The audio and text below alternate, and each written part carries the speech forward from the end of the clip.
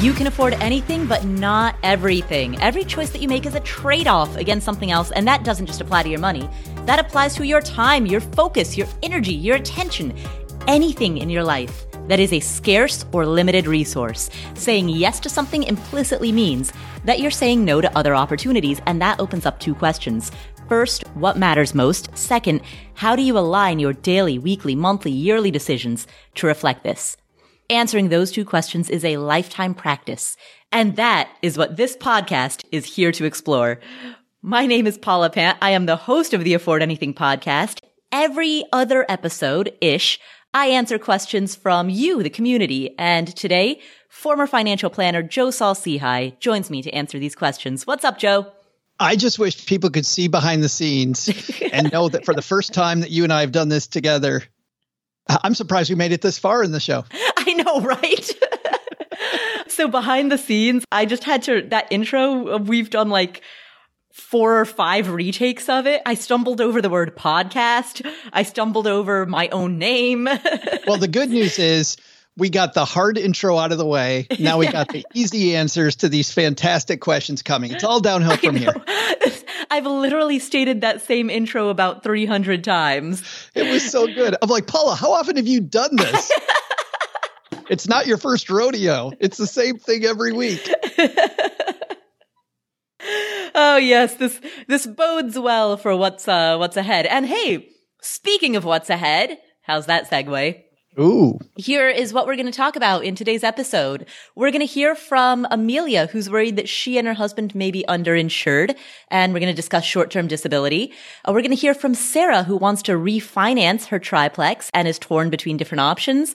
We're going to hear from Stephen, who just discovered the financial independence movement and wants to know how he should be using his cash. He's got some student loan debt, so we're going to talk about that. We're going to hear from Annalise and Mike, who are looking for their first rental property.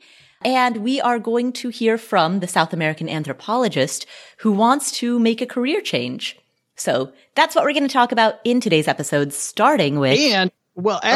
Actually, before we get to that, I thought we'd also preview the answers. The answers are going to be yes, go for it, welcome, stay small, and create an income stream. Stay small. I say go big. Oh, here we go. It's begun already. All right, boxing gloves are on. Let's hear from Sarah first.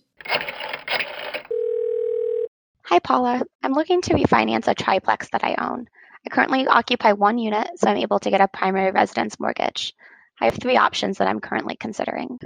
Option number 1 is a 30-year loan at 3.375%, where I don't have to buy any points. Option number 2 is a 30-year loan. I would buy at 1 point, and the interest rate would be 3%.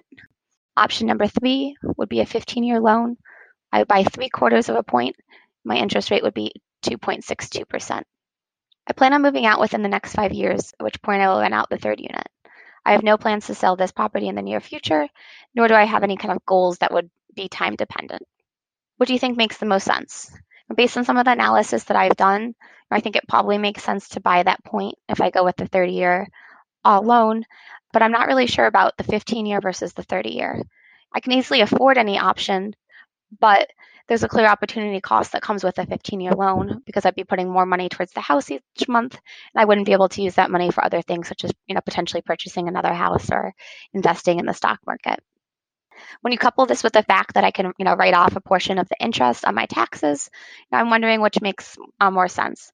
Any thoughts are greatly appreciated. Thank you. Sarah, great question. Let's talk through your options. So first of all, as you said, with the 15-year loan, there's a significant opportunity cost there. That is money. It's cash out of your pocket that's being tied up into paying off this property aggressively. And that means that you cannot use that cash, as you said, to buy another investment property, to invest in the stock market, to build out an emergency fund or build out cash reserves. There are opportunity costs that come with aggressively paying off a property.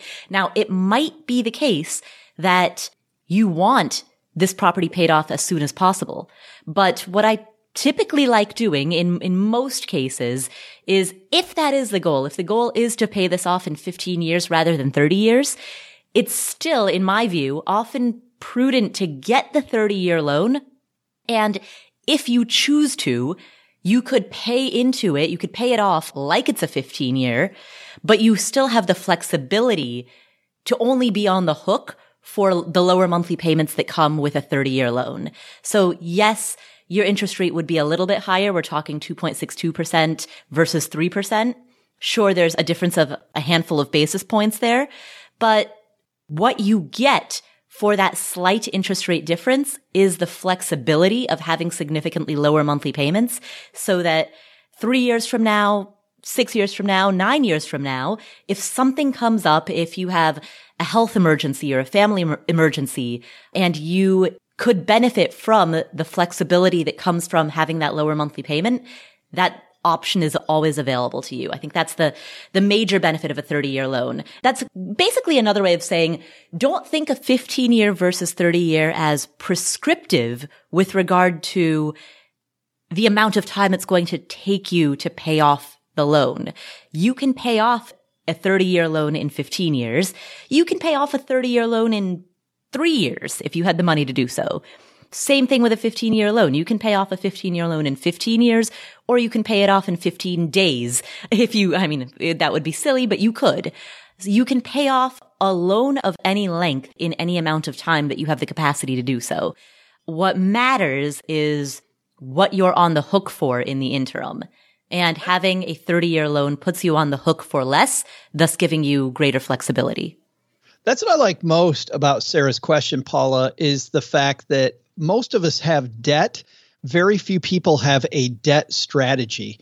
And I loved it when I was a financial planner, kind of teaching my clients how to think about yourself as if you're a company. We would lay everything out on a whiteboard and we'd say, okay, if I were a CFO of this company, or if I were a shareholder in this company, what would I say? What would I do? And people, when you look at yourself as a company, you look at it much less emotionally. You look at it more pragmatically, more mathematically, and immediately everybody could always point out the problem. Oh, I haven't saved enough for retirement. If I were a shareholder in this company, I would not do that. And the same comes with debt, though. We all have debt. We get emotional about which one we pay first. I don't really like having student loans, so I'm going to pay this first, right? Mm-hmm. It has a lot less to do with the math.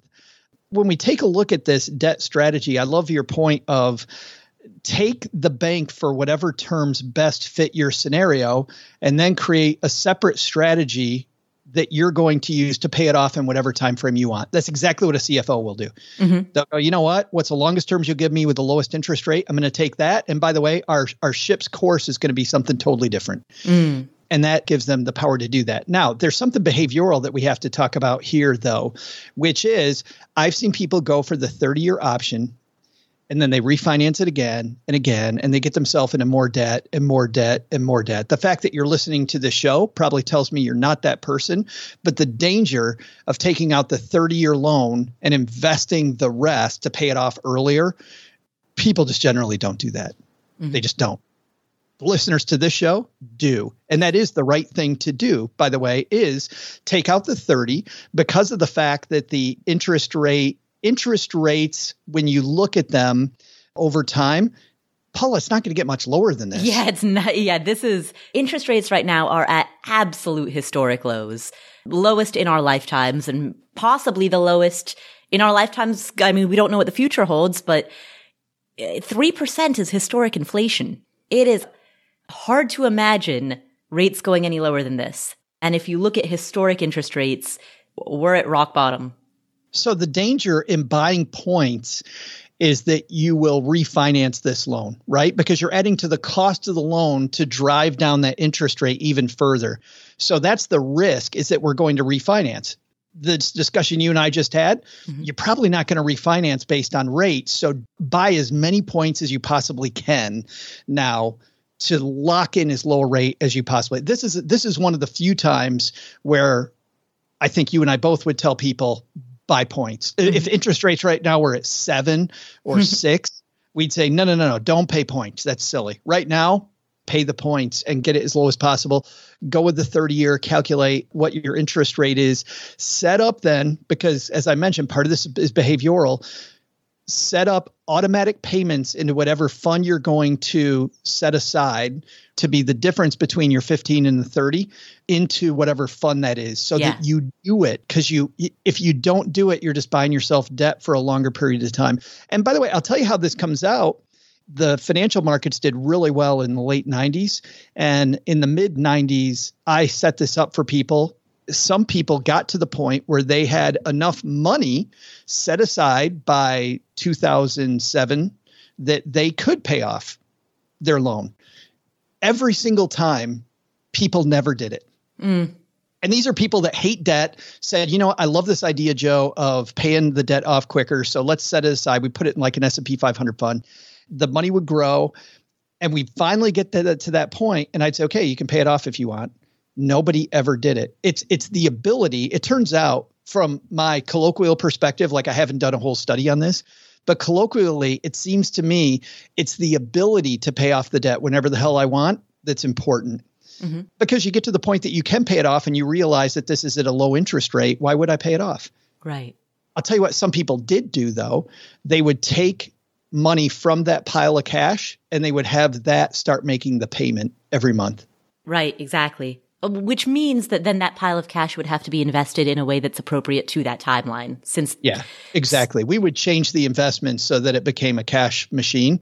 But it was really cool. It was really neat to see what would happen at the end. And just the thought is not having the debt is freeing, but it's equally as freeing to just be able to pay off the debt and be completely in control to pay it off whenever you want. Exactly. Yeah. To have that bucket of money that's sitting there such that you know you could throw the whole bucket at it if you wanted to. Yeah. And choosing not to is like a flex, you know? Yeah, exactly. So Sarah, that's what I would say to you, that calculate the difference between what your monthly payment would be on a 30 versus a 15, and then set up an automatic monthly transfer for that difference to go to whatever you want it to go to. It doesn't matter to me whether that's going to go to an emergency fund, cash reserves, investing in the stock market, saving up for a down payment on another property. That choice is yours. But make sure that that difference in payment is automatically transferred to some concrete financial goal, and make it automatic. One other thing on the conversation about points, Joe, you brought up the fact that the risk of buying points is that you may refinance in the future, but that risk is not present at this current moment given how low interest rates are. The other risk is that you may sell the property in the future, even if you're not necessarily planning on doing it today. Yeah, good point. You know, there are a lot of people, students in my course who I've talked to about this, who come to me and say, hey, we plan on buying and holding this. We plan on never selling it. But plans change. You know, what happens if, Sarah, I don't know if you're married or not, but if you're a couple and you get divorced and part of that divorce involves liquidating the property so that the assets can be split, well, there's an instance in which you didn't plan on selling a property and maybe you used points to buy down the interest rate, and then surprise, you're having to sell it. This brings up something else, I guess, sociologically. When you look at large populations, this is a whole side discussion, Paula, but I think it's interesting. When I started my career in the early 90s, it was right at the end of us believing that we would work for the same company for 30 years and they'd take care of us, right? And I remember the whole 90s was this coping that a lot of people in the baby boomer generation were having when they were realizing that these companies weren't going to take care of you like they thought they were, that a lot of pensions were underfunded. Of course, we still have that today, but the prevalence of pensions isn't what it was. So then the question became, are you going to stay in your house long? Not because you love your house or don't love your house, but because you'd have to relocate, right? You get a new job and you'd have to relocate. And now you're brand you, which we're still living that today, right? Where we are brand ourself, and our job is to interface and find the next opportunity. And the concept of 30 years, I don't think is even there anymore for anybody. Right. We're going to change careers multiple times, and even if we don't change careers, we'll just change the companies we're affiliated with multiple times. But that meant that even if we loved our house, that we might move. But what's interesting now in the last year is, what did we see with COVID? More and more people able to work from wherever they want. Many of our jobs have transferred online. We're becoming comfortable with Zoom calls and telecommuting, where before we had to have you in the office. My question now is this: are we going to see people living longer in their house because they can, because of the ability to live wherever the hell you want? And that career move, the career change of going from one job to another, which before meant that you had to be comfortable with moving from city to city to city, there's not a correlation anymore. Exactly. You can still get a high-paying job even from your hometown of Kansas City. Yeah. Or Texarkana. Yes, or Texarkana. Texarkana, Texas. The center of the universe. and the home of Joe Saul-Sehy. Absolutely. Best town in America. And the other component of that is that oftentimes in those discussions, how long are you going to live there is used interchangeably with how long are you going to hold the property. Now, in Sarah's case, she stated she plans on moving out in 5 years, but she plans on holding the property forever because it's a rental property. Yeah. I did that with my house that became a rental house. Lived there, moved, held it for another 12 years. What was it after 12 years that inspired you to sell a rental? I hate being a landlord. I understand that it's a great opportunity, and I love it for people that love that. The idea, physical property has never been something that has been a key to my strategy. And even though I had the third tenant I had in there was fantastic and long-term, just even once a year, whenever he called, just, dealing with, it's just not for me. You didn't have a property manager then? You were self-managing? I had one property and a phenomenal tenant. There was no reason for me to hire somebody to get between Mike and I. And Mike is a guy that I've known forever. Part of the reason he was a phenomenal tenant, I knew Mike for a long, long time before that. He had some personal things happen, need a place to stay at the same time that I needed a renter. So after my first two, which were okay, my third one was a guy that there was no way I needed somebody between us. Cool. Just didn't like it. By the way, I've now been, the appropriate phrase for me is rid of it for 6 months, 8 months now. Jeez. Never been happier.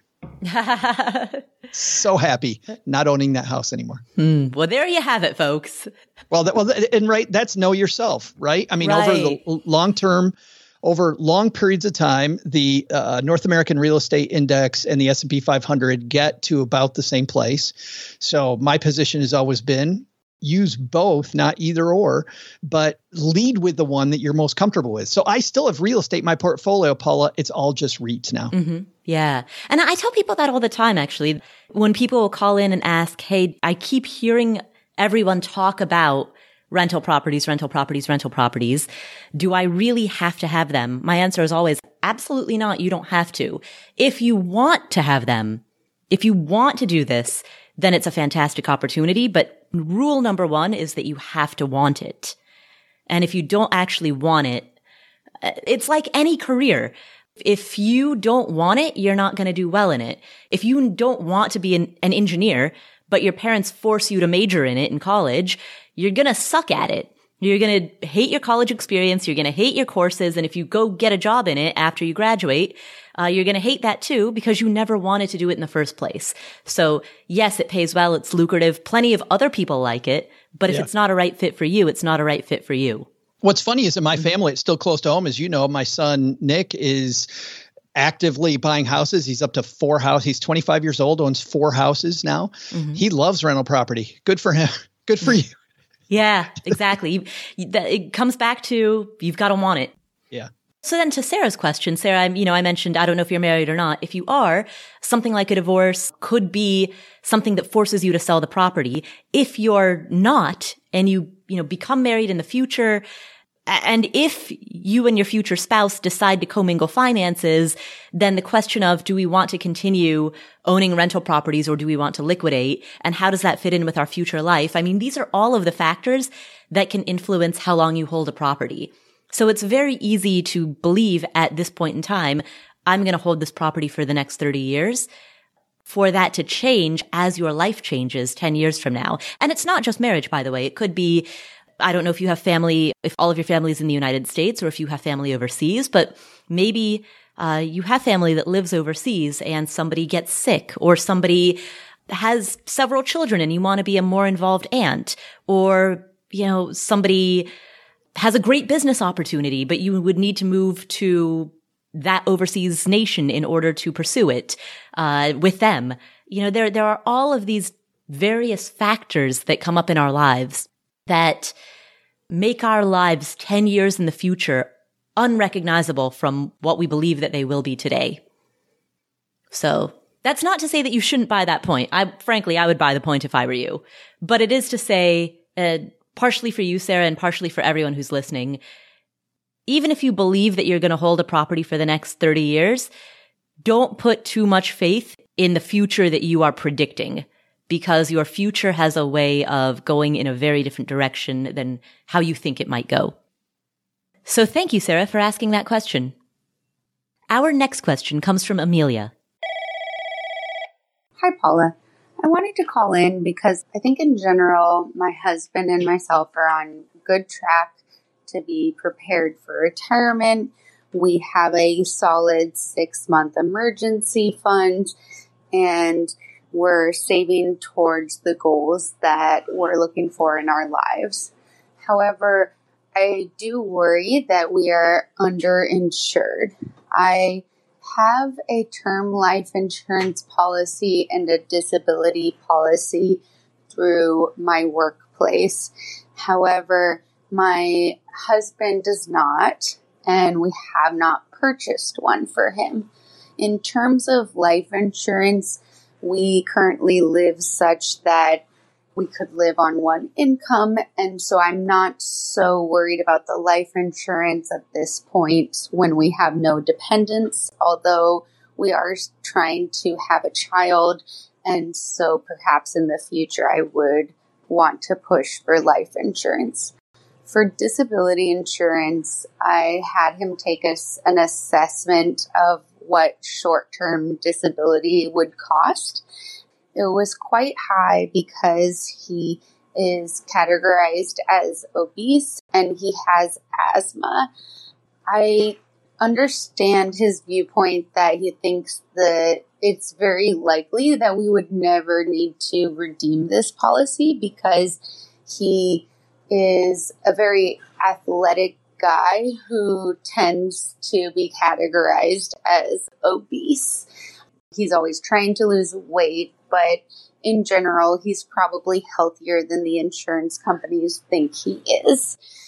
Given that, are there any alternatives to insurance that provide the same benefits? Is there a way to save into a specific savings account for this? Is there a way to save into a specific brokerage account for this that would provide the same protection as insurance, but would allow us to make the decision that we think that insurance companies are charging more than the actual risk of disability that he poses, given that we think he's generally a healthy guy who takes care of his health.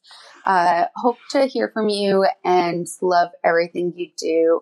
You've informed so much of our strategy, and other than this one question, you've really made us comfortable with our finances. Thanks for all you do. Amelia, thank you so much for asking that question. Here's what I would do if I were in your shoes. Short-term disability insurance, as you said, costs a heck of a lot of money. I think that it is a far better deal to buy long-term disability insurance that doesn't start until 1 year or 2 years after a given disability begins, and then to have an emergency fund that could cover that interim period. So if your husband were to become disabled, you would have the savings placed in a savings account or placed in a money market account, placed in some type of, it could be invested very conservatively, for example, in Ginnie Mae's, but you would have those savings that are conservatively held that could cover the time span that short-term disability insurance would otherwise cover. It would cover a time span of 6 months, 1 year, all the way up to 2 years. And then at that 2-year mark, long-term disability insurance kicks in. I love that point because it encourages people to do, I think, something better than ask about insurance. And not, Amelia, that this isn't a good question, but there's a broader question, which is instead of starting with, do I need insurance? It's what's my risk management strategy? Because when we take it from buy insurance, which is what insurance companies want us to focus on, and we we enlarge that to what's my risk management, now all of a sudden your assets and your risks come in, and now you can think of other ways that you'll handle things outside of insurance, right? Mm-hmm. So imagine that one of the two of you is disabled or one of the two of you pass away. She already said, Paula, to your point on short-term disability, she already said they have a great emergency fund. Mm-hmm. Once you have a great emergency fund in place, you don't need short-term disability. Your risk is that one of you is disabled long-term and not bringing money in. So forget about the first year or 2 years, which, by the way, when you start to make that what's called the elimination period, the part where they don't pay, when you make that longer, so they don't pay until you're disabled for a year or for 2 years or whatever it is, the longer you make that, the cheaper the insurance is. The cheaper it is. Yeah, exactly. That said, long-term disability isn't cheap for two reasons. And I want to also circle back in to reason number one, what I'm going to talk about in a second about life insurance. Don't bet against actuaries. Your husband is a physically fit man. He works out. He does all these things. Actuaries, and I hate to say this, know their stuff. And they know the probability. And while you may think the probability is better, and he might be on the clean side of his pool of people, actuaries are very good at pricing things for a reason. I want to remember the words of Jack Welch, who was the longtime magnificent CEO of General Electric. And he said, we always like to look at reality the way that it is and not the way that I hope it is. And I would say that your husband sounds like he's healthy, but he does have these issues, and actuaries are just going off of those numbers. So I would play the game that the actuaries might be right, not that I hope they're wrong. Follow me? Which means two things. Circling back to disability coverage, long-term disability still is going to be expensive. And the reason it's expensive is because the only people who buy disability outside of work are people who think it might happen to them, which is sad because statistically, a disability is the chance of a long-term disability, Paula, is much higher than people think, right? Which is the second reason it's expensive, is because there is a higher probability of it happening to any of us. So I would tell everybody in this Afford Anything family to look at what would happen if you were disabled and make sure you have adequate coverage. Don't just say, I have coverage through work, because it's priced so high. It's priced so high because actuaries think that this is your biggest risk. This is a huge risk. So of the two, getting his disability insurance put in place with long-term disability, not short-term, I think is job one. The second thing when it comes to life insurance, when we push back, are there any expenses that you would need today? And it sounds like you're saying no, that you would need covered today if he passed away. It sounds like, Amelia, you're saying no, which means, to your point, I think there is no life insurance need today. But the fact that you're having the baby, what does that change for your family? And then think about where your income streams would come from if that were the case. And if it were, unfortunately, there's no savings account you can save into that replaces life insurance. Life insurance is the only way to go. I would look for insurance companies that specialize in riskier policies to minimize that cost over time. And the second thing I would do, I would think about financial independence as much as possible here. Because what the idea of financial independence means to you is, yeah, we're going to have to pay this extra amount of money for life insurance today for a short time. But let's make sure it's a short time by putting as much money aside as possible, right? Let's keep that savings plan as strong as possible, which gives you two things. He lives for a long time, Paula. They end up enjoying financial independence for a longer period of time. There's nothing wrong with that. The second thing, though, they get rid of this insurance much more quickly, which is going to be more expensive for him than for other people. So I wouldn't avoid the short-term insurance cost. I would just make sure the life insurance cost is as short as it can possibly be and reevaluate that need fairly often to see how much you need. There is a product out there that's not incredibly prevalent. But there are policies where the amount of, it's similar to mortgage insurance, where you can reduce the amount of term insurance you have every year. And he may be able to buy into a policy that's like that. So in other words, I'm going to use a ridiculous number. Let's say you start with $1 million of insurance. 3 years from now, that reduces to $800,000. 5 years from now, it reduces to $500,000. That reduces $300,000. So over time, not only does it go away like a regular term policy, But even during that period, you're buying less and less and less to mitigate the cost of the fact that he has these health issues that are causing the insurance to be more expensive. And you know that you're adding to your assets aggressively during that time. So you know you'll need less every year, right? Because that gap is smaller over that 10 or 20 year period, whichever period you want to go through. This is a case where I would call somebody. I think I'd work with an independent agent who can look at lots of different policies. And I would be clear up front that you know it's going to be expensive. So what are some ways to mitigate that risk? Joe, I think you nailed it. Every time the topic of insurance comes up, one thing that I appreciate about your perspective, Joe, is that you always encourage the listeners to think not about insurance, but about risk management. In other words, you encourage the listeners not to assume the solution, but rather to focus on the root of the problem. I see the same thing happen in real estate when people are like, do I need an LLC? And at the root of that question, what they're really asking is, how do I protect my assets? But they jump to an assumed solution rather than ask the root question. So thank you, Amelia, for asking that question. We'll come back to this episode after this word from our sponsors. You know, spring is a good time for new beginnings. It's a great time for spring cleaning, for planning outdoor activities, and for going through your financial life to make sure that everything is in place that you need. Everything that you need is in place. And the thing about life insurance is that shopping for life insurance can be part of your financial planning for the year. And Policy Genius is there to help with that. Policy Genius has licensed award-winning agents and technology. What does that mean? It means you can, in just a few clicks, compare quotes from top insurers. With Policy Genius, you can find life insurance policies that start at just $292 per year for $1 million of coverage. Some options offer same-day approval and avoid unnecessary medical exams. Policy Genius works for you, not for the insurance companies. They don't have an incentive to recommend one insurer over another. And they have thousands of 5-star reviews on Google and Trustpilot. Save time and money and provide your family with a financial safety net using Policy Genius. Head to policygenius.com or click the link in the description to get your free life insurance quotes and see how much you could save.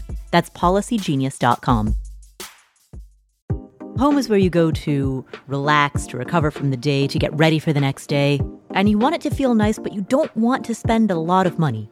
You need something that's in budget, something affordable, but also something that fits your style and taste. Wayfair has you covered. They have everything from appliances to furniture to art to rugs for your living room, your bedroom, your deck or patio.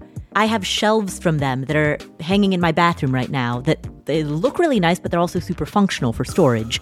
I have a daybed from them that's in my living room. Again, very functional, multi-purpose. You can get items from Wayfair for your own home. You can do it for a rental property. They have a massive, massive selection. So regardless of what your taste is, they've got a huge variety of styles and it's very budget friendly. You'll find pieces that look good, that fit your style at a great price. And they have fast and free shipping even on the big stuff. Every style is welcome in the Wayborhood. Visit wayfair.com or get the Wayfair mobile app. That's WAYFAIR.com. Wayfair. Every style, every home. When it comes to financial advice, you've got to trust the source. It's why you listen to this podcast. When I'm looking to upgrade my wallet, I turn to NerdWallet. Their expert team of nerds dives into the details to help you find smarter financial products. Before NerdWallet, I didn't know how to optimize what was in my wallet. So I didn't know how to optimize how to use travel rewards to pay for vacations. But now I've got a new card with more miles and I'm getting business class upgrades. I'm getting lounge access. I'm getting all kinds of perks that I didn't even know that I was missing out on. What could future you do with more travel rewards? A hotel upgrade? Lounge access? Wherever you go next, make it happen with a smarter travel credit card. Don't wait to make smart financial decisions. Compare and find smarter credit cards, savings accounts, and more today at nerdwallet.com. NerdWallet. Finance smarter. As with all cards, credit is subject to lender approval, and terms of each credit card issuer apply.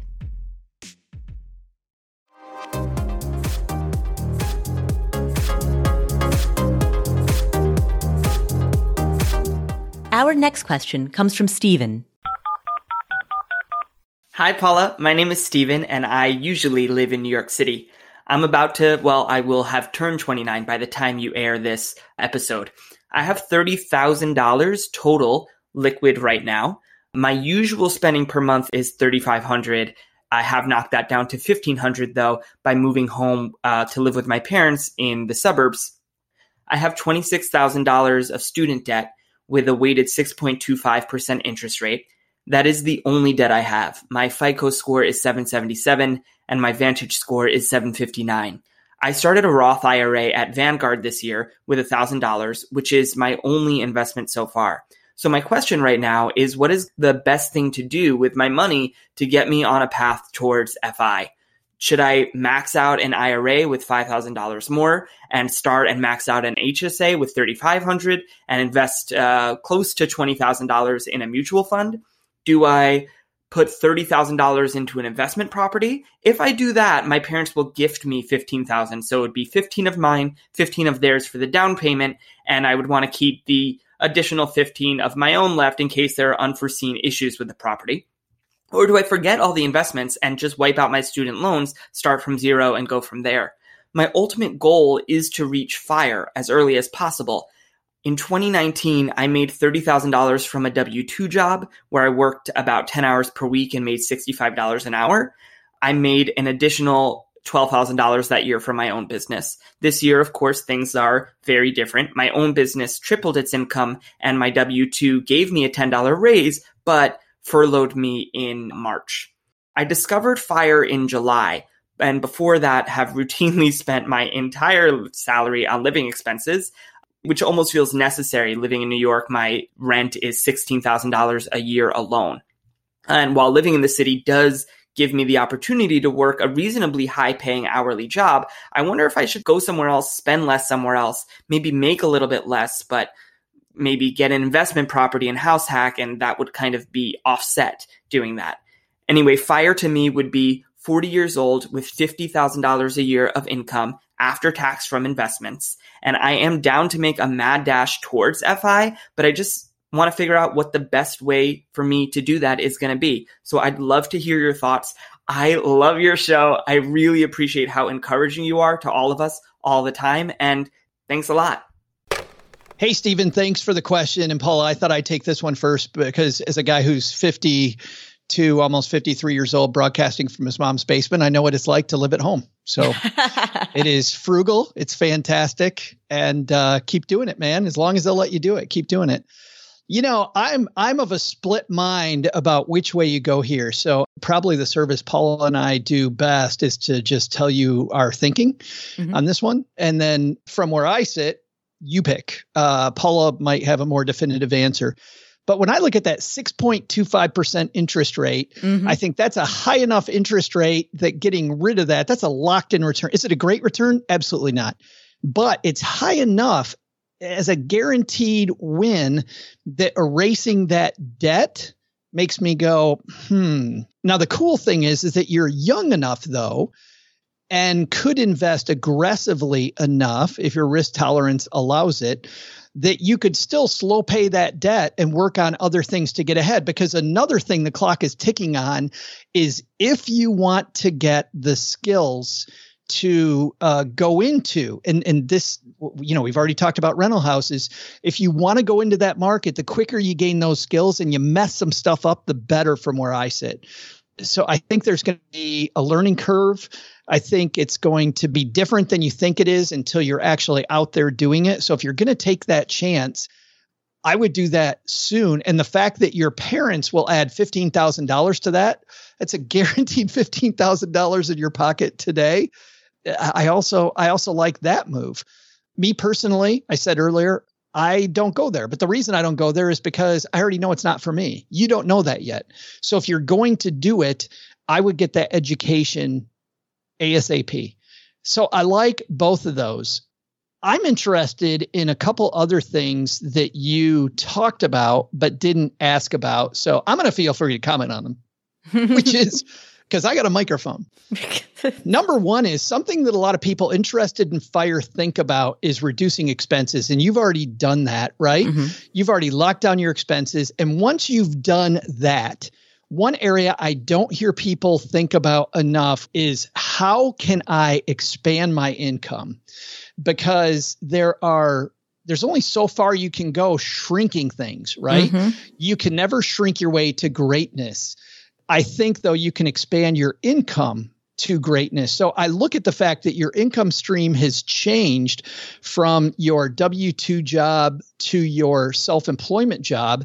And if I were in your corner and we were sitting over coffee talking about this, I would want to hear more about what you're doing there and how can we maybe ramp that up more and bring in more money in that way.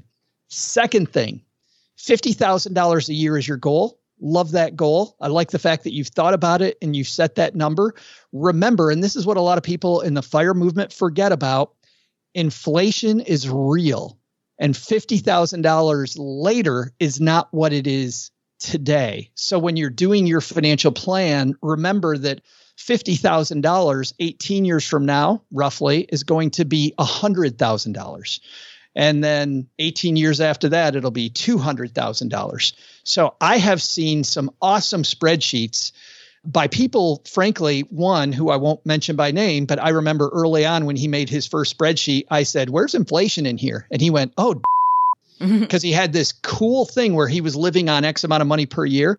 And then once he put inflation in, it changed the entire game. So remember, that's kind of the silent killer that we're all running from. Those are my thoughts, Paula. I could go either way on this. All right. So here are my thoughts. A few things struck me right off the bat. First of all, Stephen, your hourly rate at your W-2 job is $75 an hour, including that $10 an hour raise that you received right before you were furloughed. Plus, your business tripled its income in the year 2020. What that tells me is that your greatest opportunity comes from the work that you do, both the W-2 work that you do as well as the business that you run.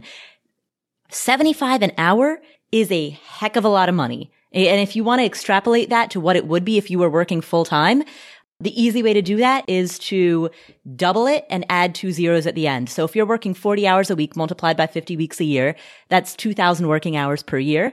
So take your hourly rate, double it, stick 3 zeros on the end. We're talking $150,000 a year. That is what the market values your work to be. And that does not include the business that you're running. So I would throw all of your effort there because, as Joe said, you can't shrink your way to greatness. And the one thing that I think is not discussed enough is that income is the biggest predictor of savings rate.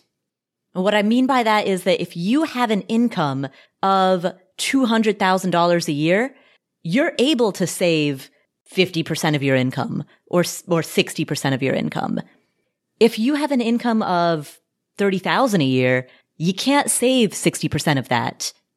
And I think one of the mistakes a lot of people in the FIRE community often make is that they talk about savings as though that is the silver bullet, when the reality is that the more you make, the more you can save. So given the fact that you have proven that you can get paid extremely well through W-2 employment, and you have also proven that you can grow your business, you can triple your revenue in the middle of a historic pandemic, I'd put every ounce of energy that you have towards those two things. You mentioned New York. Your rent is $16,000 a year. That's $1,300 per month. It's $1,333 per month. That is nothing. To live in New York City, $1,300 per month is absolutely nothing. There are plenty of people who live in Cincinnati or Indianapolis or Texarkana, Texas, who are paying $1,300 a month. So if you have the ability to get paid significantly better in New York City, and the cost of living there, I mean, think about the cost differential. Let's say that you're paying $1,300 a month to live in New York versus, I don't know, $800 a month to live elsewhere. We're talking about a cost differential of $500 a month. Could you make significantly more than $500 a month by living in New York? I mean, you're the only person who can answer that because you know what your employment opportunities are better than anybody else does. I think there's a highly reasonable likelihood that you could make significantly more than that cost differential. That's where I would encourage you to focus. Now, and in terms of those student loans, 6.25% is a very high interest rate. I would see if you could refinance that. We're living in a historically low interest rate environment. If you can get your student loans down to 3% or 4%, that would be a much better interest rate. 3%, as we mentioned earlier, is historically the rate of inflation. So if you can get your student loans down to a lower interest rate, I think that's the way to go. That way, that frees up your money to be able to do something else with it. And I agree with what Joe said. If your parents are willing to gift you $15,000 if you were to buy an investment property, that's a pretty good opportunity. So if it is possible to reduce the interest rate on your student loans, then the approach that I would take is lower that interest rate and then use that total of $30,000 that you have to buy an investment property out of state if you were to continue to live in New York. It's a great idea. I hadn't thought of refinancing it. I'd let that one go. So nice. And by the way, I like all of this after you've locked down expenses because as we've seen some people in Hollywood and elsewhere, there have been some high profile names that make tons of money that still go bankrupt, right? So locking down your expenses first and then increasing your income stream, I think is the 1-2 punch, and reducing your interest rate makes it easy for you to focus on expanding that difference. Yes, but I think it's also good to note that the high-profile Hollywood stories, they grab headlines because they are outliers. It's man bites dog. Well, no, actually, I disagree with that because my problem when I was a financial planner was often people's expenses were so high that being able to create that gap between the two, you can keep making more and more and more money, Paula. But as you make more money, what's the American way? I can afford things, right? I can afford more. I can buy a bigger house. I can buy more. And I buy it on payments because I have more income coming in. So I think the outlier actually is the people that build the difference between those two. So I think having the lockdown on your expenses first is the magic sauce that the average American, the reason they don't get anywhere is because they burn through it all today on stuff they don't really care about. Okay, but I'm looking right now at U.S. savings account balances by income from 2013 to 2016. If your household income is between $70,000 to $115,000 per year, then as of 2016, average savings was $15,000. By contrast, if you're making under $25,000, then as of 2016, average household savings is only $6,000. So wait a minute. So if you're saying that it's easier to save money when you make more money, yep, the answer is yes. The answer is obviously yes. The answer is clearly yes. But you can't outrun with more income the fact that you suck with your budget. You can't. You have to have the budget skills first and then make more money. You can't outrun it. You can't outmake bad money habits. Right. But well, first of all, Stephen doesn't have bad money habits. He's already living frugally. Second of all, and I think this is the mistake that happens too often in the fire community, this overemphasis on cut. Can I make my own Gatorade? Can I, there's that like joke going around of, wow, how did Elon Musk become the richest person in the world? He must have just cut 4 billion lattes, right? Right. How did Jeff Bezos? Jeff Bezos probably started using a good budgeting app to get exactly there. Right. Exactly. The reality is the more that you make, the more you're able to save. You know that I'm on that train. I definitely am. But when somebody gets in trouble, and definitely it's much easier to get in trouble when you don't make much. And this wasn't directed at Stephen so much as whenever I look at somebody's financial picture, it always starts with, what are our systems for making sure that our budget is in order? Because some of the, I worked with people at the local TV station where I was in Detroit. There were people making $400,000 a year who could not make ends meet before they came to me. Couldn't do it. Just couldn't. And they had car leases that were obscene. They had super high interest rates on their property because they couldn't pay their bills on time because they didn't make the payments on time. Even though they made tons of money, their credit rating was horrible. Right. But Joe, I'm going to challenge you on this. So those are anecdotal examples.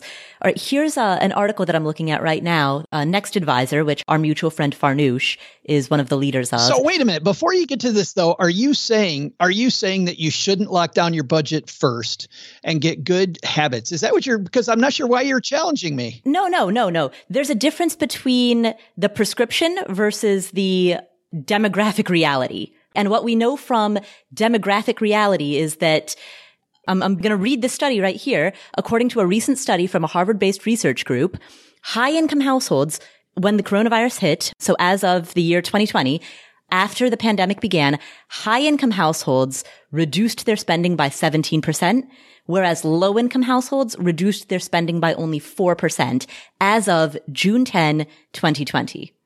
So high-income households, when the pandemic began, according to this study, which was done by a Harvard-affiliated group, had the ability to reduce their spending significantly more because the more that they earned, the more that they had that flexibility to save. So the reality when it comes to personal savings rates, as those are broken down demographically by income groups, is that higher income groups are able to save more and do save more when they are required to do so. And so when we see the Hollywood headline or hear the anecdotal example of so-and-so has a high income and yet didn't save, that stands out to us because it's extreme, and our negativity bias and our love of extreme anecdotal examples makes that salient in our minds. But when we look at the silent majority, which is tracked through research, what we see is that higher income households do save more as an aggregate. I don't disagree with any of that. I mean, it seems fairly obvious to me that somebody that makes more money can cut back when things get hard. And people, when I was making $18,000 a year, I couldn't cut crap. There was nothing that I could cut. Mm-hmm. And when I made $250,000 a year, it was way easier to cut stuff, right? Yeah. It was also, though, way easier to let stuff go by. And so this 15% that people cut, that they could cut, or 18% or whatever the number was, my question is, if you lock down that budget today and this stuff really wasn't important to you today, that's like a free win. That's a great win. That's a fantastic win. And if we let this slop go as we make more and more and more money, it's just this spending that does nothing. So why wouldn't I, going back to my original thing here, why wouldn't I lock down my budget first? I still would lock down my budget first. And then I'd make more money. Figure out what's important to me, spend money on that. And then as I make more money, save a bunch of money. You will not outrun your bad budget problems. Your ability to change course, of course, is better when you make more money. Oh, look, things are bad. Well, what do I do? Well, crap, I never watch Netflix, so I'm going to cut that. Oh, my cell phone bill is through the roof. I'm going to cut that. And I can do it because I have higher income. Right. That all makes sense to me. Yeah, that makes perfect sense. I don't disagree with the advice of lock down your budget. Absolutely. Pick the low-hanging fruit. I think that's great advice. But I also think that it is misleading to overemphasize the high-profile Hollywood overspending examples. I think it's a fantastic cautionary tale for all of us to get your budget in order first. And it doesn't matter if it's an anecdotal example or what Aesop's fables really didn't happen. Spoiler alert. But we learn so much from those things. Mm-hmm. So when I see Billy Joel go bankrupt because of the fact that his manager was stealing from him, what does that mean? It means the cautionary tale here isn't that every rock superstar does this. There's probably tons of evidence that shows that that's not the case. But it still tells me, you know what? Maybe I need to know how this stuff works. Maybe I need to have smart people in my corner, but if I'm going to trust them with money, maybe I need to know how to oversee that. If I don't have time, I still need to be able to read the balance sheet. I need to be able to read my net worth statement. I have to know where my money's coming into. I have to have some checks and balances in place. Doesn't mean it happens to everybody, but man, I hear this Billy Joel story and I'm like, crap, how do I make sure that doesn't happen to me? That's my point. Use the story to do better with your money. See, I think the problem in the FIRE community is that people use the story to absolve themselves from the responsibility to make more. Because there were so many times. I get what you're saying. Yeah, there were so many times. Okay, so for the past 20 minutes, I didn't know what the hell you were talking about. Because I'm like, why wouldn't we do this? Yes, I have seen that. Yes, I don't need to make more. I can just cut. Exactly. Yes. And my point has always been that same point. You cannot shrink your way to greatness. You cannot. You never will. All right, Joe. It took us 20 minutes, but I think we found an agreement and made some good radio in the process. Kind of, but I think I was more right than you. But anyway. Steven's like, where did my question go within this? It's like, Mom and Dad, stop fighting. Yeah, exactly. So, Stephen, there's your answer. Awesome. Well, thank you, Stephen, for asking that question. We'll come back to this episode in just a minute. But first, we're driven by the search for better. But when it comes to hiring, the best way to search for a candidate isn't to search, it's to match. And you can do that with Indeed. Indeed is a matching and hiring platform that has over 350 million global monthly visitors. It allows you to schedule, screen, and message so that you can connect with candidates faster. And beyond just hiring faster, 93% of employers agree that Indeed delivers the highest quality matches compared to other job sites. They leverage over 140 million qualifications and preferences every day, which means Indeed's matching engine is constantly learning from your preferences. Whenever I hire somebody inside of Afford Anything, I'm doing so because we are already overloaded with work. We have way too much on our plates, and so we need to hire so that somebody can start taking some of that stuff off of our plates. But hiring itself is added workload on top of already busy workload. So it's great to have a platform like Indeed that helps you hire faster and find higher quality matches. And listeners of this show will get a $75 sponsored job credit to get your jobs more visibility at Indeed.com/Paula. Just go to Indeed.com/Paula right now and support our show by saying you heard about Indeed on this podcast. Indeed.com/Paula. Terms and conditions apply. Need to hire? You need Indeed. Are you just doing it all at your company and you're thinking there's got to be a better way to get this all done? Well, JustWorks makes it easier for you to start, run, and grow a business. Let me tell you how JustWorks can help your business. You see, great people are at the core of every business, and JustWorks can help you attract and retain top talent. So with JustWorks, you have access to medical, dental, and vision insurance and benefits, plus benefits that include wellness and mental health support, fertility and family building, even financial planning. And when you or your employees have a question about setting up benefits or paychecks, their team of experts is standing by 24/7 to help. JustWorks gives you these HR tools that comply with state payroll tax requirements, keep up with state labor laws, and access a variety of health insurance plans in any state, regardless of whether you and your team are working remotely or in person or hybrid, or some combination thereof. JustWorks makes it simple to hire and manage remote employees across all 50 states. It's a cloud-based platform that allows managers and employees alike to quickly and securely access payroll, benefits, and other HR functionality. Learn more about JustWorks and how they can help you get more done by visiting justworks.com/podcast. That's justworks.com/podcast.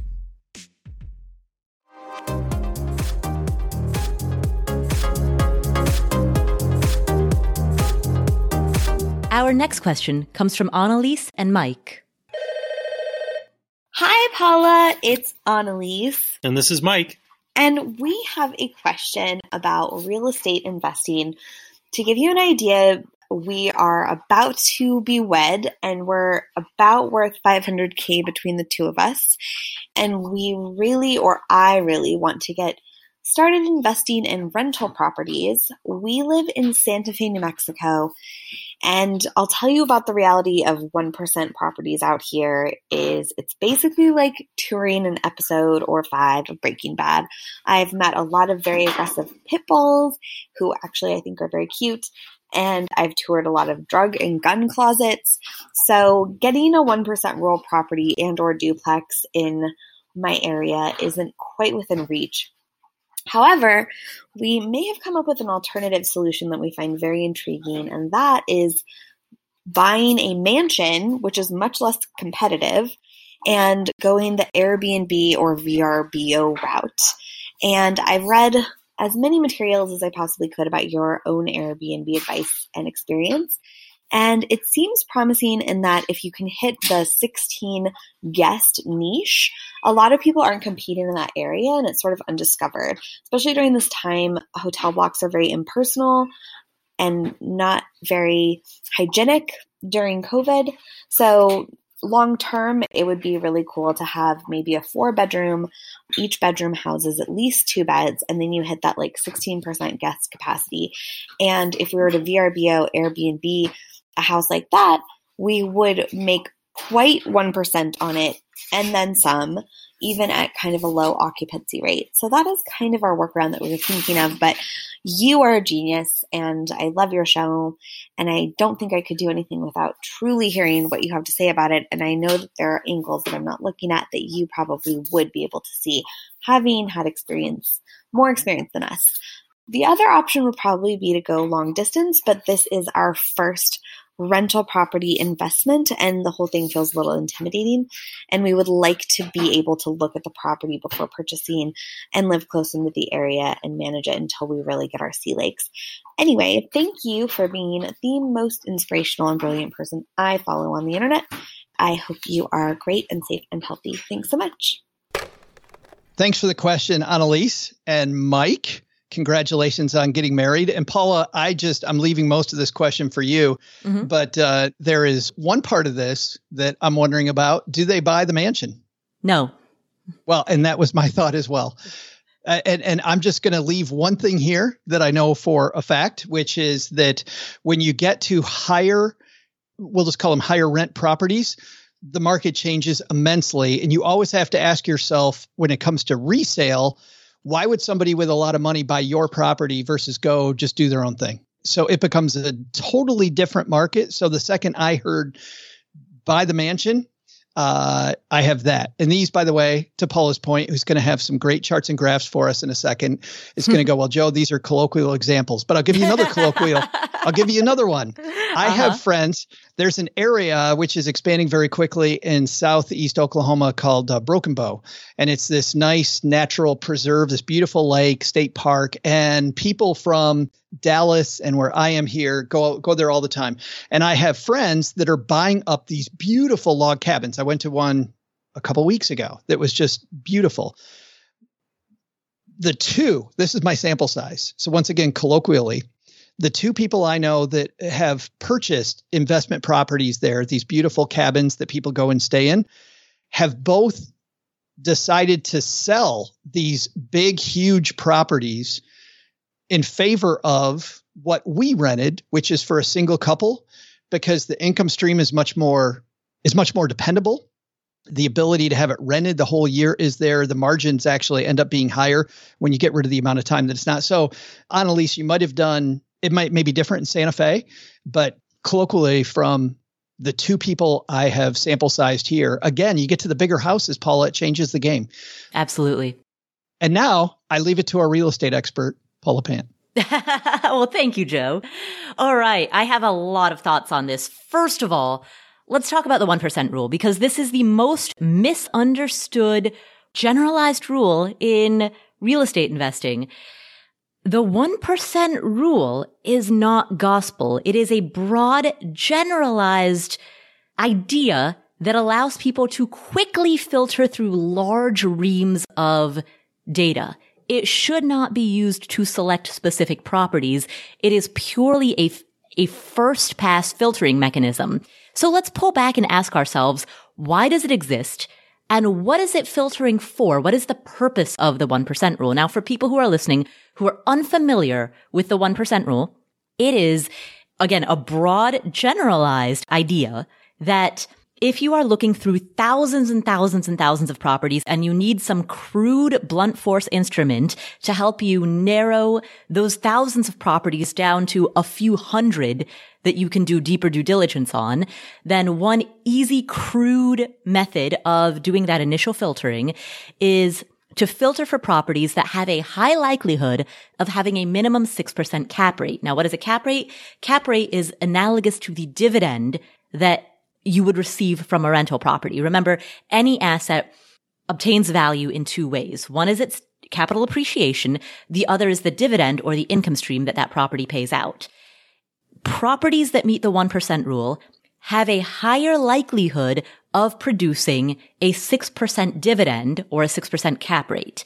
That's the reason that the 1% rule is used as a crude, blunt force filtering mechanism. But ultimately, what matters is not whether a property meets the 1% rule. Who cares? What matters is the cap rate that you're receiving from a property. So Annalise and Mike, I don't care if your property meets the 1% rule or not. What I care about is what is the cap rate on the property? And so there are ways, if you're not finding properties that meet the 1% rule, there are many ways to improve the cap rate on a given property that you're looking at. It could be that you purchase short sales or foreclosures.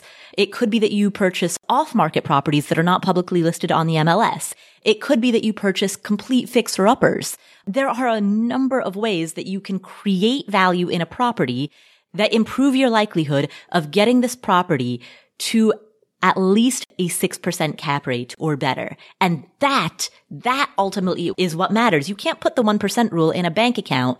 You put your cap rate literally in a bank account. Your cap rate is the unleveraged dividend that the property is paying out. And so to that end, cap rate is literally what you put in the bank. And that's the thing that matters. The 1% rule is purely a blunt force filtering mechanism. It is nothing more than that. So those are some thoughts on the 1% rule right there. Second, let's go to the proposal of purchasing a mansion and going the Airbnb VRBO route. Several things that I would caution you about. The reason that my answer is just a blunt no. And you know me well enough to know that typically I weigh the pros and cons. This is just a straight no for a few reasons. Number one, you have no exit strategy other than plan A has to go exactly according to plan. There's no plan B here.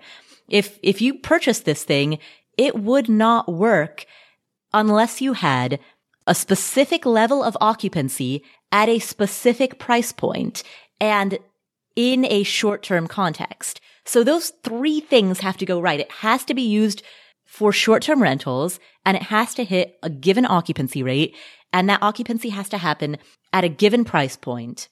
And if any of those things go wrong, then the plan falls apart. To base an entire plan such that plan A has to work and there's no plan B or it all falls apart, that's not a flexible plan. And if the plan is not flexible, if you don't have multiple exit strategies, if you don't have multiple plan B, plan C, plan D of monetizing, there's a lot that can easily go wrong. All it takes is for one aggressive city council to say, short-term rentals are no longer allowed here, or short-term rentals are allowed here, but you have to have a special permit, and those permits are available first come, first served, or you have to have a special permit, and there will be a lottery system as to who gets those permits. All it takes is one aggressive city council to restrict your ability to rent out these rooms on a short-term basis, and boom, your whole business model is gone. And aggressive hotel lobbying can create a city council like that. So that's one thing that could go wrong with this. The second thing that could go wrong with this is maybe you might not get the occupancy that you were hoping for. Or maybe you might not get the occupancy at the given price point, since occupancy and price point tend to exist on a seesaw with one another. As price point increases, occupancy often decreases, and vice versa. They're inversely correlated in that way. Perhaps you can't get occupancy at the price point that you were looking for. Perhaps the operating costs of this in terms of consumables that you as a short-term rental host would have to cover that you would not have to cover if this were a long-term rental, such as soap, shampoo, utilities, toilet paper, all of those consumables that are associated with a short-term rental, perhaps those costs become higher than what you anticipated. Perhaps at some point you might want to move away from Santa Fe and you would have to pay for a manager who handles all of these turnovers, and that becomes cost prohibitive. So there are so many factors that need to go exactly right for this to work out that essentially at the end of the day, you have a business plan with no wiggle room. So what I would prefer to see you do, now that I've shot down your mansion plan, what I would prefer to see you do is to go back and reassess the properties in your area, not through the filter of a 1% rule, because frankly, who cares about the 1% rule? It's just a crude filtering tool. It's nothing more than that. And it should not be taken as gospel. I'd like to see you do another search through Santa Fe of properties that are likely to give you a 6% cap rate. And that is a very different question. And my guess is that if you look at fixer-uppers, or if you look at short sales, or if you look at off-market properties, if you start driving for dollars and look at things that are not publicly listed, if you initiate a direct mail campaign and look for those off-market deals, my guess is that you would be able to find something that offers a good cap rate that doesn't rely on it being a short-term rental in order to work. So, Joe, that's what I got for him. Ta-da! Drop the mic. I got, not as expected, pure brilliance. Oh, why thank you. Thank you, Annalise and Mike, for that question. And best of luck with your search in Santa Fe. We've got one more question, and this question comes from the South American anthropologist. Let's hear it. Hi, I'm a South American anthropologist who lived in the US for several years. Now I'm living and working in the Caribbean. I chose anthropology because I wanted to understand the human experience and had several adventures in the Amazon and elsewhere. I ended up working in international development for years. I'm a good saver and investor, and at one point I took a 2-year sabbatical around the world. Now I'm 43 with a wife I love and a baby, and I want to make a more permanent change and start a new profession. I need to free my time for new adventures, for writing, for living exactly the life I want to live while I still can. This is more important than ever now that I have a daughter, as I want to give her the best example I can. I want to show her that life is to be lived. I know how to do that, so it's time to do it better than I ever did. At this point, I have 2 apartments by the seaside in my home country. I plan to live in one and rent out the other one. I also have around $300K invested, around $180K in CEFs, yielding 7% after taxes, and $120K in SP 500 ETFs and some individual stocks. I will work a couple more years if I can stand it, which should allow me to get near $500K invested. That's on top of the 2 apartments. If I run a FIRE calculator, I use the CFIRE sim, and allow for a 2-year sabbatical and then work income of around $12K a year, plus the rent from one of the apartments, it says it should work out fine for the next 50 years. Making $12K a year between me and my wife should be easy, either consulting on my current profession or hopefully through the new one. I have assessed different foreign currency scenarios, given that my invested dollars need to support a life in a foreign country. You could say I'm geo-arbitraging from home. Considering I will likely make a bit less than a third of what I need from my rental property, luck helping, will need from $16,000 to $28,000 a year from my US investment portfolio, depending on the exchange rate. I am married with a baby girl who will be turning 4 when we move back to her home country in 2023. I'm about 2 years and change from retirement. So the question is, how should I invest my savings from now on? Do I keep buying stocks and CFs and trust the 4% rule and the FIRE simulators? Do I just buy stocks and ETFs until I retire from this profession at least? Do I buy ETFs up until the last year and then buy something more like bonds? The CFs have been the income part of my allocation strategy up until now. I was planning to put together a cash bucket for the first couple of years of retirement just to complement the CF income up to our expected yearly expenses. Should I invest it all instead? Well, Paula, thank you very much for your show. It's been great listening to it over the last couple of years, and it's been very helpful. I always look forward to the new episode, and I saw a lot of stuff, and I heard a lot of stuff that helped me put together my plan. I think the plan will work, but I'm looking forward to hear what you have to tell me. Maybe you have an idea and a perspective that I haven't had yet. I'll be very great. Thank you very much. Keep doing the awesome job that you do. Thanks for the question. What do I call him, Paula? Anthropologist? Yeah. Thanks for the question. South American anthropologist just sounds like Indiana Jones to me. Or is that that's archaeologist? That's a whole different thing. Yeah, that's archaeologist. Yes. Anyway, we'll still call him I've never seen Indiana Jones, actually. Of course you haven't. I wouldn't have expected you to have seen Indiana Jones. But is he from Indiana? No, and that's the bummer, too. Because Indiana can use all the help they can get. You know? No, I love Indiana. You and I have talked about this before, but some marketing, just a little more marketing, Indiana. Visit Indiana. It would go a long way. The Hoosier State. Yes, because you just went to Indianapolis for the first time, and it's cool, isn't it? I went there for the first and the second time. I liked it so much that I went there twice in the month of January. There it is. Yeah. Yeah, love me some Indianapolis. But getting to Indiana Jones here's question. The first thing we have to do, I think, for everybody is explain what a CEF is, because a lot of people might not know that jargon. In fact, I frankly had to look it up myself to see what it was. And then when I realized that he's talking about closed-end funds, that makes sense to me. But still, when I say closed-end funds, doesn't make sense to a lot of people. So Paula, how we have an individual stock, let's say, and that's kind of risky for the average person. So instead, we buy a mutual fund or exchange traded fund. And that's where we'll have a whole collection of investments in one spot. So if one company falls, we actually are buoyed by the fact that we own a lot of different things. Closed-end fund has all that. But imagine then if you put that bundle together and instead of having the underlying price based on net asset value, the underlying price is based on where investors think it's going to go and how much it's going to be worth. So in other words, while the assets might be worth X, if people think, hey, this is a portfolio full of bonds and I want to buy a bunch of bonds, I'll buy a closed-end fund, maybe at a premium. So I may overpay for this thing because it trades much more like a stock and the investor opinion makes sense. The other thing that happens with closed-end funds, they can be a little more expensive because of that. So they're a little bit more opaque. The expenses on some closed-end funds are off the charts high. So I always want to look at that. And I also get afraid of the fact that sometimes closed-end funds close for a period of time and they only open. You can only sell at certain times. So closed-end funds will trade much more like a stock because instead of just the underlying value of the securities inside of it, which is what an index is, we'll trade it a fair value. This is going to trade a little bit more on emotion as well and where people think that particular fund is going. So I know that's not a complete definition of what a closed-end fund is, but I think that gives people a picture.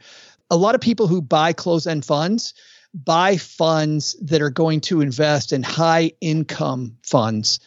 I rarely will see investments that will pay a higher dividend than a closed-end fund.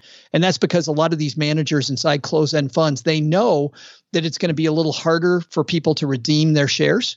And so it's easier for them to lock up money a little bit, which means the income potential of that investment, underlying investment, can be a little higher for them. So it makes sense that he is investing in closed-end funds for income. And that actually is the entire answer that I have, which is I don't know exactly what he should invest in, but the answer is no. I wouldn't put money in exchange traded funds that are based on stocks if he's trying to build an income producing machine as quickly as possible. I would begin or continue building an income producing machine because he needs the money in such a short term time frame. So think about his investments differently. Often we look at investors and we're talking about these times in the future that we're investing for.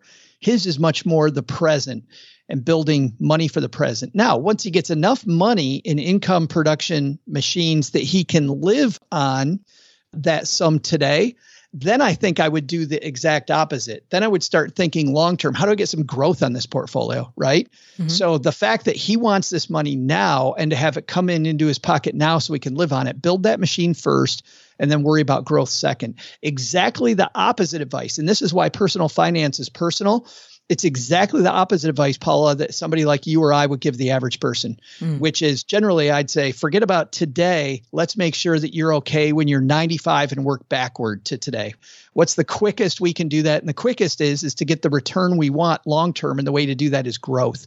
But as we know, there's two different ways that investments make money, growth or income. And so for him, I want to focus on the income because he wants that cash now. Mm-hmm. Yeah, absolutely. And I agree with you, Joe. I would focus on the income as well because ultimately it's not about age, it's about timeline. And his timeline to retirement, his timeline to withdrawal is near. Yeah, agreed. Which, by the way, this is on one side, he's looking at a situation of retiring early or doing what he wants to do, really, more than retiring early, because he said he would still do what he wants, which for most of us is the goal. This is the same thing when we talk about suitability for 85-year-olds. I have seen 85-year-olds invest in incredibly aggressive things, and busybodies that don't know anything about anything go, why is an 85-year-old investing in Amazon stock? You know why? Because 85-year-old isn't looking at their time frame. They're looking when this money's going to be spent, and it's in a trust, and it's meant for the kids, and the kids don't need the money right away. So there were often times where an 85-year-old and I would have discussions about long-term investing. Right. Because they knew with their family plan that this has a 20-year time frame, even though they knew they alone weren't going to be around 20 years. So whenever I see people go, why is this 85-year-old doing this crazy growth stuff? Well, you don't know their plan. Right. Yeah. And that's a perfectly illustrative example of it's not about age, it's about timeline. Yeah. You know, if you're setting up a charitable trust and you are investing an endowment that's supposed to exist in perpetuity, and that endowment ideally would generate returns. It would be harvested at, let's say, a 5% withdrawal rate, but it would generate returns that would last for the next 200 years. You're going to have a very different approach to how you invest the money in your charitable foundation than you would money for yourself.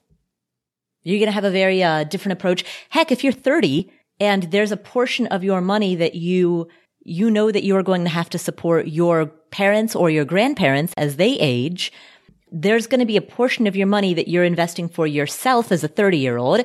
And then there's going to be a different bucket of money that you are investing for the benefit of your aging grandparents. And you're going to handle those buckets of money differently.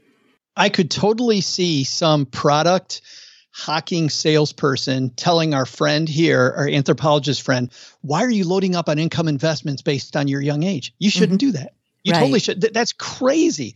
Well, it might be crazy for the average person, but for him, it's perfect. Exactly, because he wants to retire so soon. And not to overfocus on real estate, but I will say that if the goal is early retirement, which for him it is, income producing real estate is a fantastic strategy. So my recommendation would be, if it is possible to buy another piece of income producing real estate that generates positive cash flow, the benefit to that is that different assets produce returns in different ways. Some assets are more dividend focused, while other assets are more capital appreciation focused. And real estate as a whole is the type of asset class that is more dividend focused, more income stream focused. So as you are pursuing the strategy of building an income focused portfolio, real estate rental properties can be a big piece of that income focused portfolio, as opposed to individual stocks, which are far more of an appreciation play. So thank you, anthropologist, for asking that question. Enjoy your upcoming retirement. I'm excited for everything that you are planning. You have 2 apartments by the seaside. That sounds amazing. So enjoy it. Congratulations on everything you've built and on the life that you are heading into very soon. Living in the Caribbean, we should go check it out. Yeah, absolutely. Absolutely. Listener meetup at his place.